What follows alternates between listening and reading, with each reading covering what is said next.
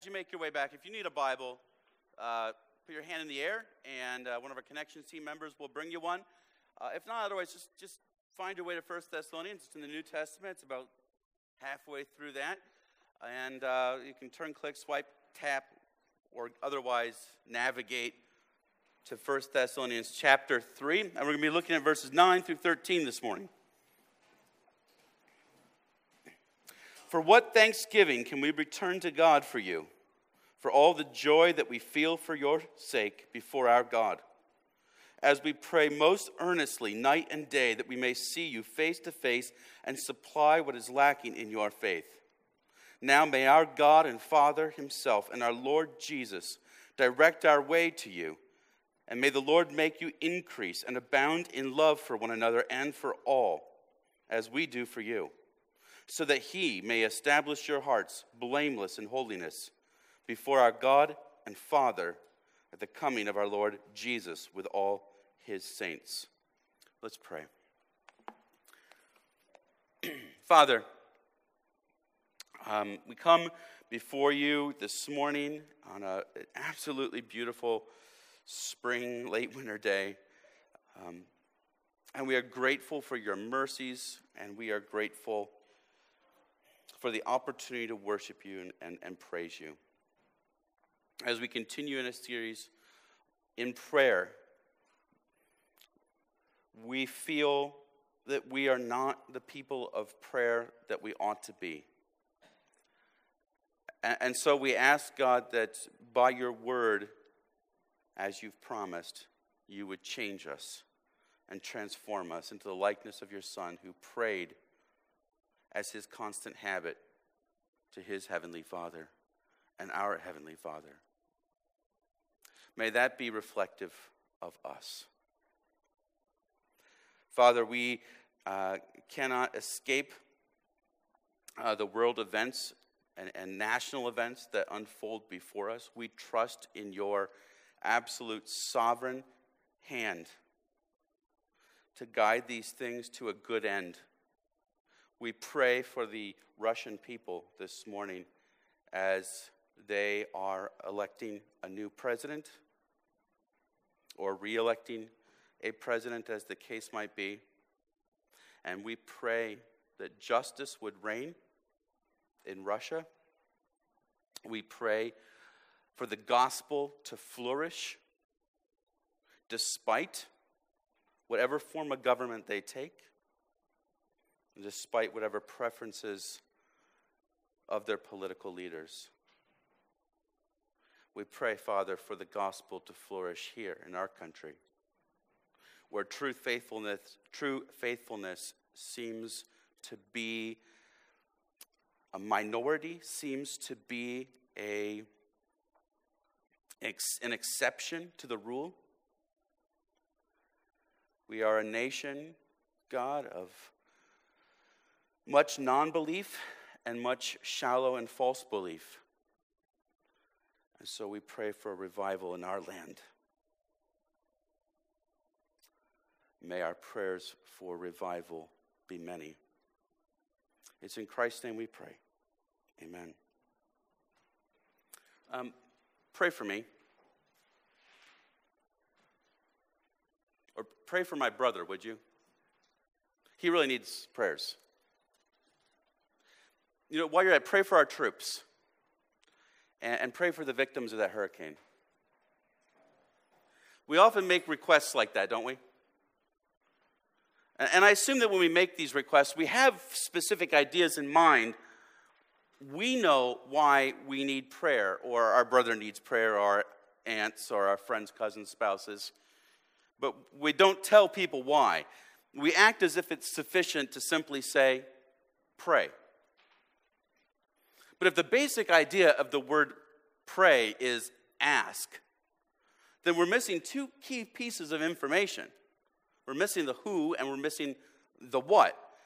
Now, I think most of us can assume we're asking God, that's the who, but we don't know the what we're asking God for. And that makes it difficult to meaningfully, effectively pray.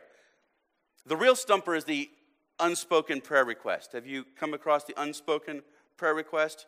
And if it's written out, like on a prayer card or something, it might be, could you please pray for a thing that someone's dealing with that I can't really get into? Thanks, anonymous.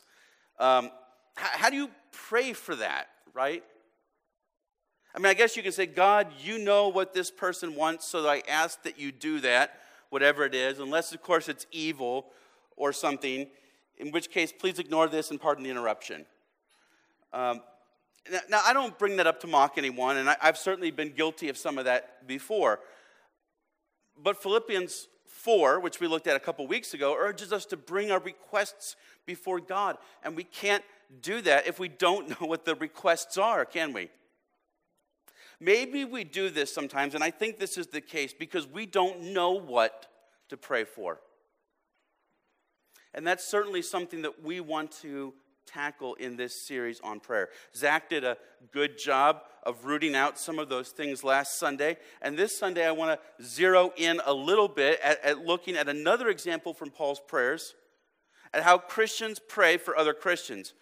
Perhaps a better title would have been Christians praying about Christians as opposed to for Christians. But in either case, 1 Thessalonians 3, 9 through 13 demonstrates in Paul's example that our prayers ought to be deeply other-centered in our thanksgiving and our supplication. A Christian's prayers ought to be deeply other-centered, allocentric, if you will, in his thanksgiving and his supplication. So that's our basic outline, thanksgiving and supplication. Looking first then at verses 9 through 10, Paul's example shows that we should thank God for spiritual fruit in the lives of others. So let me read that again. For what thanksgiving can we return to God for you, for all the joy that we feel for your sake before God as we pray, most earnestly, night and day, that we may see you face to face and supply what is lacking in your faith. This is interesting. Zach spoke a little bit about the circumstances of the Thessalonians last week, and allow me to bring some of those things back to mind, especially for those who might not have been here, and perhaps add a couple things. See, Paul and his partners, Silas and Timothy, visited the Roman city of Thessalonica, and you can read about that in Acts chapter 17. As a former Jewish rabbi, he was able to preach to the local synagogues, and he took the opportunity to show the Jews living in Thessalonica that this Jesus was in fact the long-promised Messiah, the anointed king that God had told was coming. And many Jews placed their faith in Christ as a result. But others were antagonistic about Paul's message, and those Jews engaged in some rabble-rousing, even working up the non-Jews by claiming that Paul was teaching people to be allegiant to Jesus instead of Caesar. And the resulting turmoil led to the imprisonment of a man named Jason, who had apparently opened up his house as a place for Paul and Silas to minister, and possibly also a home for the young church that was forming. They wanted Paul and Silas, but they couldn't find them. And the small Christian community decided that it was best to get them out of town. So under the cover of darkness, they made their way to the next significant town over, which was Berea, which is about a 45-mile hike from Thessalonica. But when the Thessalonians heard that they were there, they sent a mob to persecute them again in Berea. And this time they decided that Paul needed to get away a little further. And so Timothy and Silas stayed behind, and Paul was sent off by boat to Athens, which is a considerable distance away. In all, Paul spent a relatively short time in Thessalonica, and apparently not much more time in Berea. And with all the troubles they were facing, with the very little Christian discipleship that the Thessalonians had received, you can imagine that Paul was anxious to know, how are they doing? Have they abandoned the gospel? Have they turned their back on Jesus? Were they imprisoned? Were they alive? Were they stagnant in their faith? What had happened? Well, apparently, Timothy gets to Athens. Paul had sent for him and said, hey, as soon as you guys can come visit me. And Timothy makes it to Athens, but so desperate was Paul to know how they were doing, he then sends Timothy back to Thessalonica to find out. He eventually meets back up with Paul after Paul has moved on to a city called Corinth, and brings the news that despite the continuing troubles and persecutions that they're facing in Thessalonica, the Thessalonian Christians were standing fast in their faith. And Paul is overwhelmed, which is where we pick things up in verse 9. For what thanksgiving can we return to God for you, for all the joy that we feel for your sake before our God? The language here is language of debt. That seems odd. But when Paul says return, what thanksgiving can we return? It's like a repayment. Paul is so overjoyed by what he's heard concerning the Thessalonians, and he feels that this is God's doing. He knows that this is God's doing, that God has provided him this great joy. And so he's indebted to God for this good thing that he has done in his own heart. And the only proper response to thank God for this joy, the only proper response is to pay this debt back with gratitude. But he confesses it would be impossible. That's how great his joy is. There's no way he could repay this debt. He's so joyful. But it's spoken in the context of prayer, and so it's clear that Paul is nonetheless trying to repay as much of that debt as possible in his prayers before God. What is it that brought Paul so much joy? That the Thessalonians stand firm in their faith, yes, but Paul also mentions their Christian community in Thessalonica is particularly marked by love for one another. And he also singles out that they have an eternal hope that transcends their temporary pains. What are you thankful for? I confess that if you judged me solely on my prayer life, I'm probably most thankful for food and then a number of generally positive things that have happened in my life. But these physical and fading comforts in this life are rarely, arguably never, at the forefront of Paul's prayers that are recorded in Scripture. When Paul mentions his own personal thanksgiving, it is almost always in the context of spiritual good being done through the lives of other Christians. So let's unpack that a bit, shall we? Begin with the thankfulness itself. What sparks thankfulness? What makes you thankful? I think that what makes us thankful is what motivates that feeling of gratitude. It's the receipt of something that we perceive to be valuable from another person. It has to be from another person because we're not thankful for chance occurrences. That's just chance. It makes us happy, but we're not really thankful per se.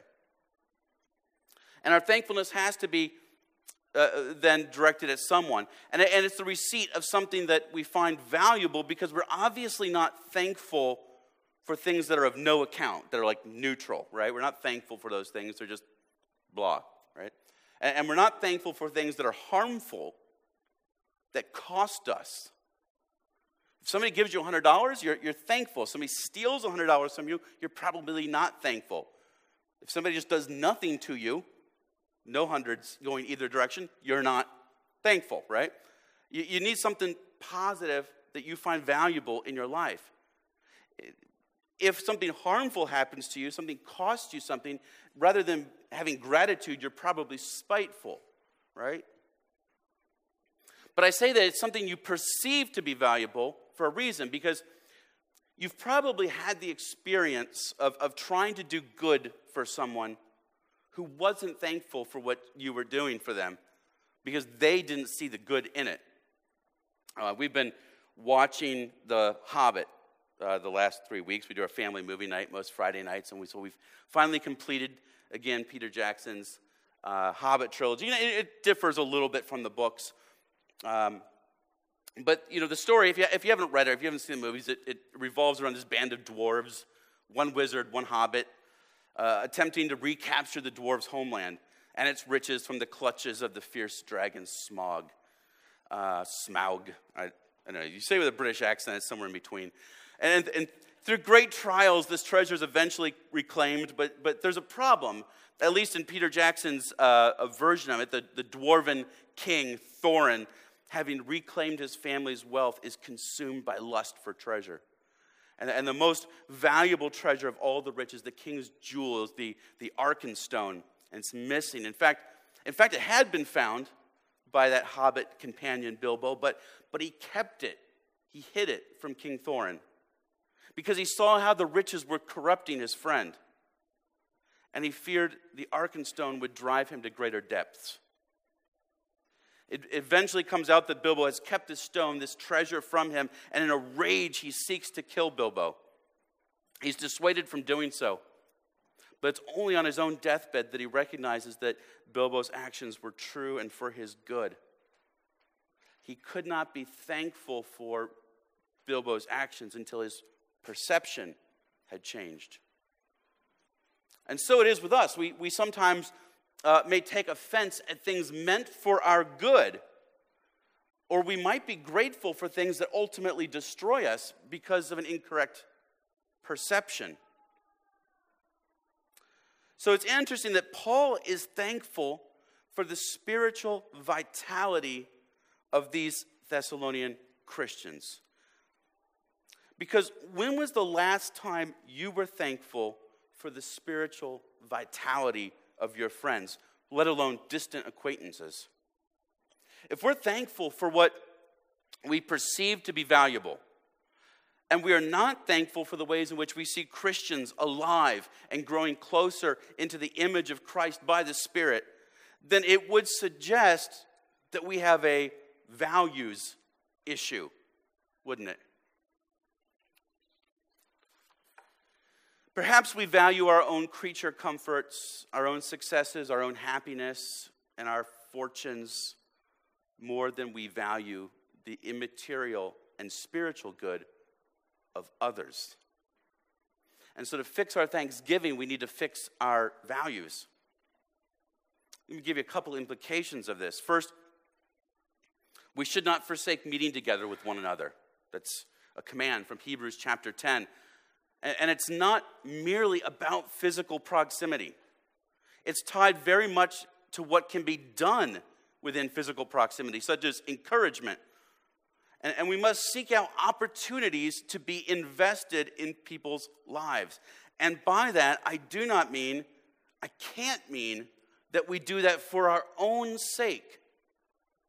We need to be deeply involved in each other's lives for their own sake. And that makes a difference. Because if you only hear that we need to be more involved in each other's lives, you will likely make a point to spend time with your church friends. But if you take from it that it's for the other's sake, then maybe it won't be just with that friend who sits next to you every Sunday. Because it's not all about what you get out of it. It's what they get out of it. The irony, though, of that is that Paul did get something out of it. He got a spiritual good for himself from seeking others' spiritual goods. He got an immense joy, he says. So not to put it too strongly, and don't hear me wrongly, but there is something of a self-rooted interest in Paul's example. That in seeking the spiritual good of other people, we find our own joy. And that doesn't come naturally. That doesn't come in our flesh. And as a consequence, we must be intentional about being engaged in other people's lives for their own good. A second implication is that it is not merely enough to be in engagement with others. We also have to inquire. If we want to know how to be thankful for people's spiritual growth, we have to ask about it. We must even pry a little bit. And for several reasons. For one, Many of us do not like to talk very much about how we're doing spiritually, which is probably a concern for another sermon. Second, many of us do not correctly appraise how we are doing spiritually. So if I ask you how you're doing spiritually, I might not be able to take your word for it. And if you ask me, you might not be able to take my word for it. Not because I'm malicious and I'm holding back things from you, but because we often don't see our own selves correctly. Perhaps in your hubris, you think too much of yourself. Or perhaps in your lack of self-confidence, you think too little of yourself. And you don't rightly see yourself how the Spirit is working in you. And so sometimes we need to pry a little bit into the lives of people that we love and care about. And of course, we must learn to rejoice in what we hear. It struck me as I considered some commentary on 1 Thessalonians that there are some problems with these Thessalonian Christians. But you can almost miss them because of Paul's joys for the things that God is doing among them. We should be deeply concerned about the problems and the weaknesses we see in the Christian life of other people. But we need to rejoice in the Christian strengths we see. We need to rejoice, maybe even first and foremost, at the things that we see God actively doing in their lives before we get pained by the things that they're not quite getting right. And I think if we do that, then we will pour out thanksgiving to God for what we see. Try this as a tactic. And I say this in particular to the members who are here. Take your member directory and work through it systematically. With each name, think specifically, what can you see that God is doing in that person's life? And then celebrate it by thanking God for it. And if you don't know anything, or if you want to know more detail, then a good practice, you have a mission to inquire and to pry until you know how to thank God for that person. If you're not a member of a local church and you're a Christian, well, let me encourage you to work on that promptly. It doesn't have to be here, but it should be somewhere. That's a different sermon. I think we've got one in the archives on that. Look, but if you're not a Christian, well, let me give you something to be potentially thankful for. It's something, in fact, that Paul was thankful for about the Thessalonians, that the Thessalonian Christians had turned to Christ in faith, and many had left pagan religions to become Christians after hearing the good news that there was a Savior, a rescuer, who could rescue sinners from the punishments that were deserved for sin so that they might live eternally before God. And that is a promise that's open to you. And if you receive it in faith, you will have an eternal supply of thankfulness.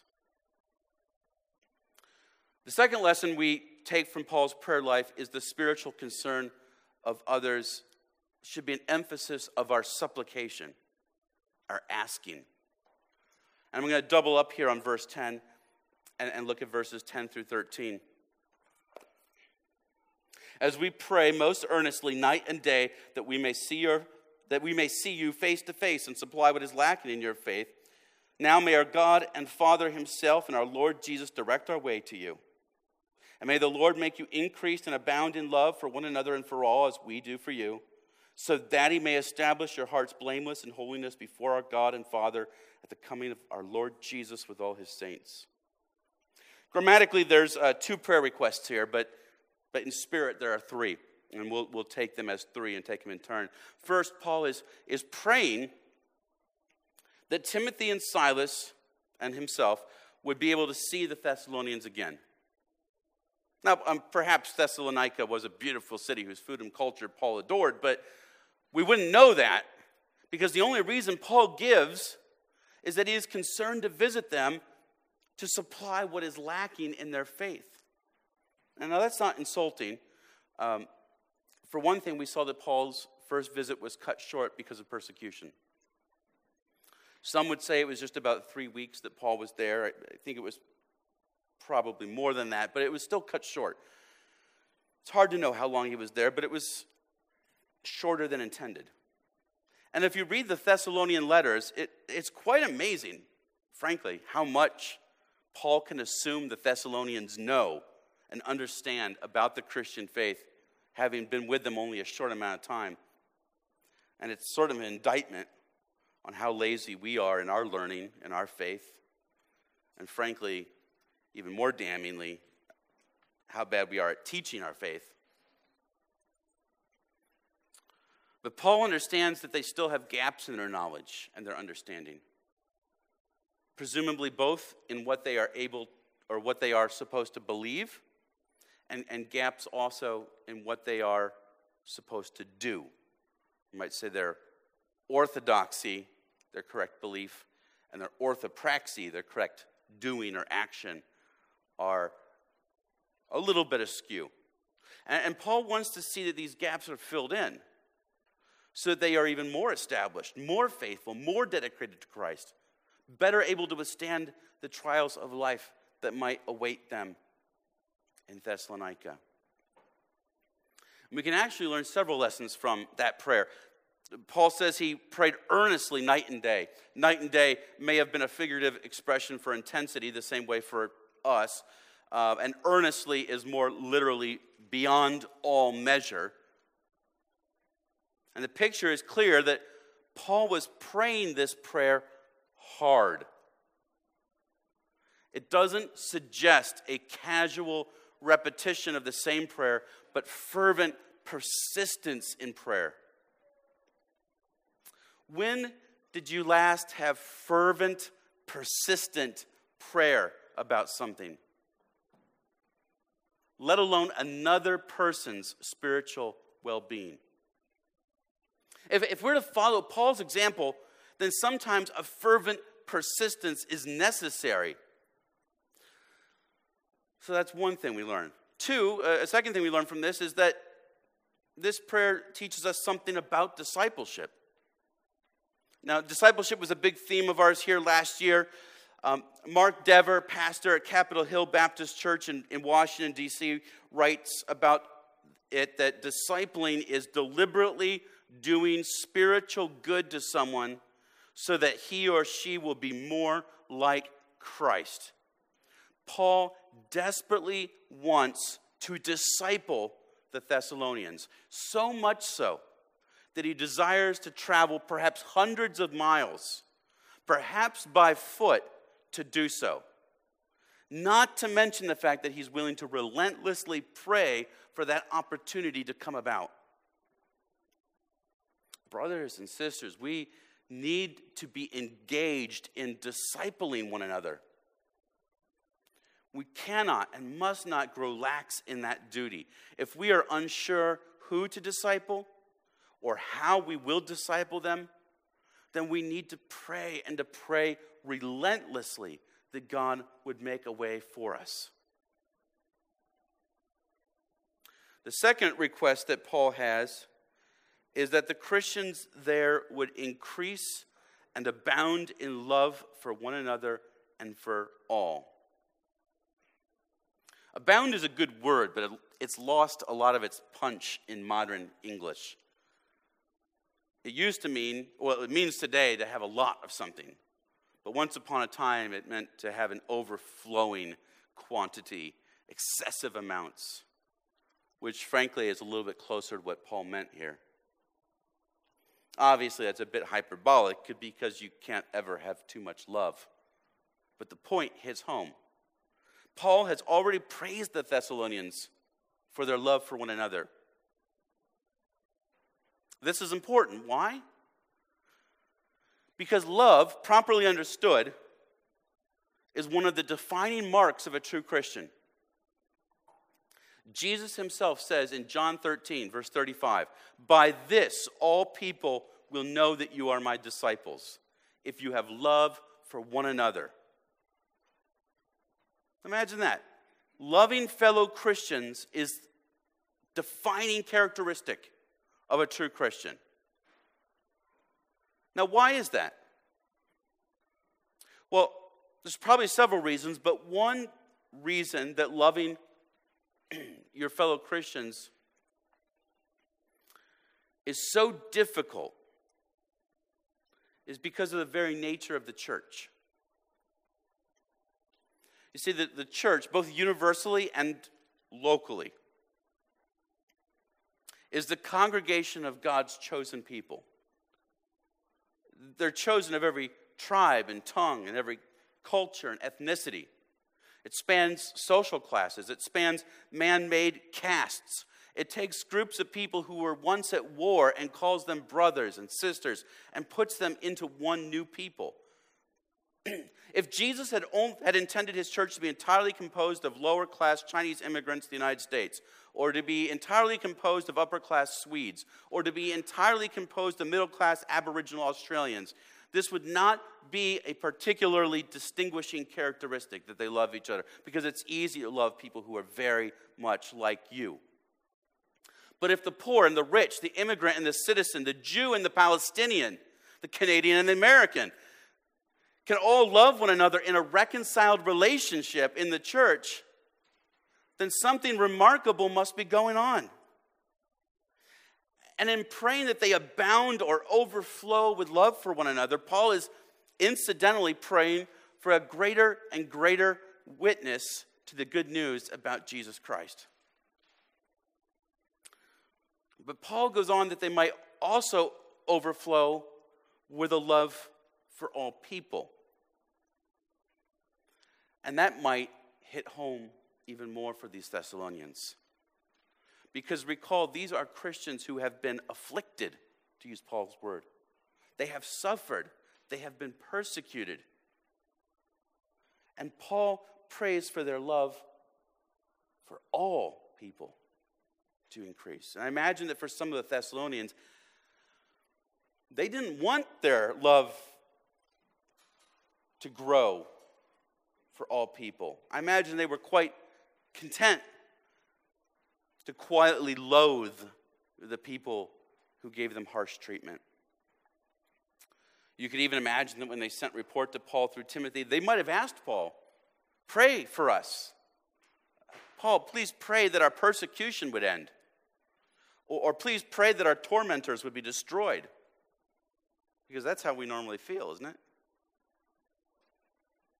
It's about me, and it's about my plight. But Paul prays for them quite differently. He does not pray for their persecution to end. He does not pray for the destruction of their persecutors. In fact, he reminds them that they were destined for affliction, that was their true lot as Christians. And so instead of praying for persecution to end, he prays that their love for their persecutors would grow. Perhaps the end of the persecution would be when their persecutors are loved into seeing and hearing the truth about Jesus. Sometimes the right prayer is not the prayer that we want. I think that's a danger sometimes. And one way, sometimes we get these emails and we get these directories and things to pray for persecuted Christians around the world. And it's good that we pray for them. Please, we should be praying for them. But without good instruction, we might pray simply that their persecutions might end, and that might be God's will. But it's also quite likely that God brought about their persecution both for their good and also for the good of those who will see how they endure the persecution and so be convicted of the power of Christ among them and worship Jesus as a result. Zach talked last week about how we should pray with an eternal perspective.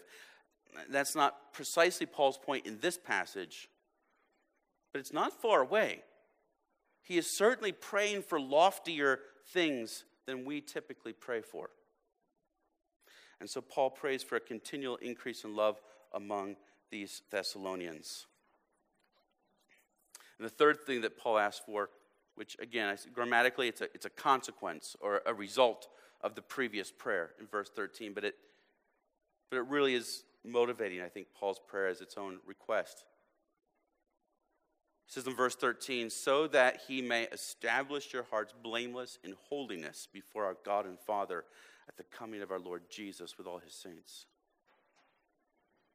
Paul wants them to abound in love, with the result that God might establish their hearts as blameless in holiness before God. Ultimately, Paul's prayer is for their sanctification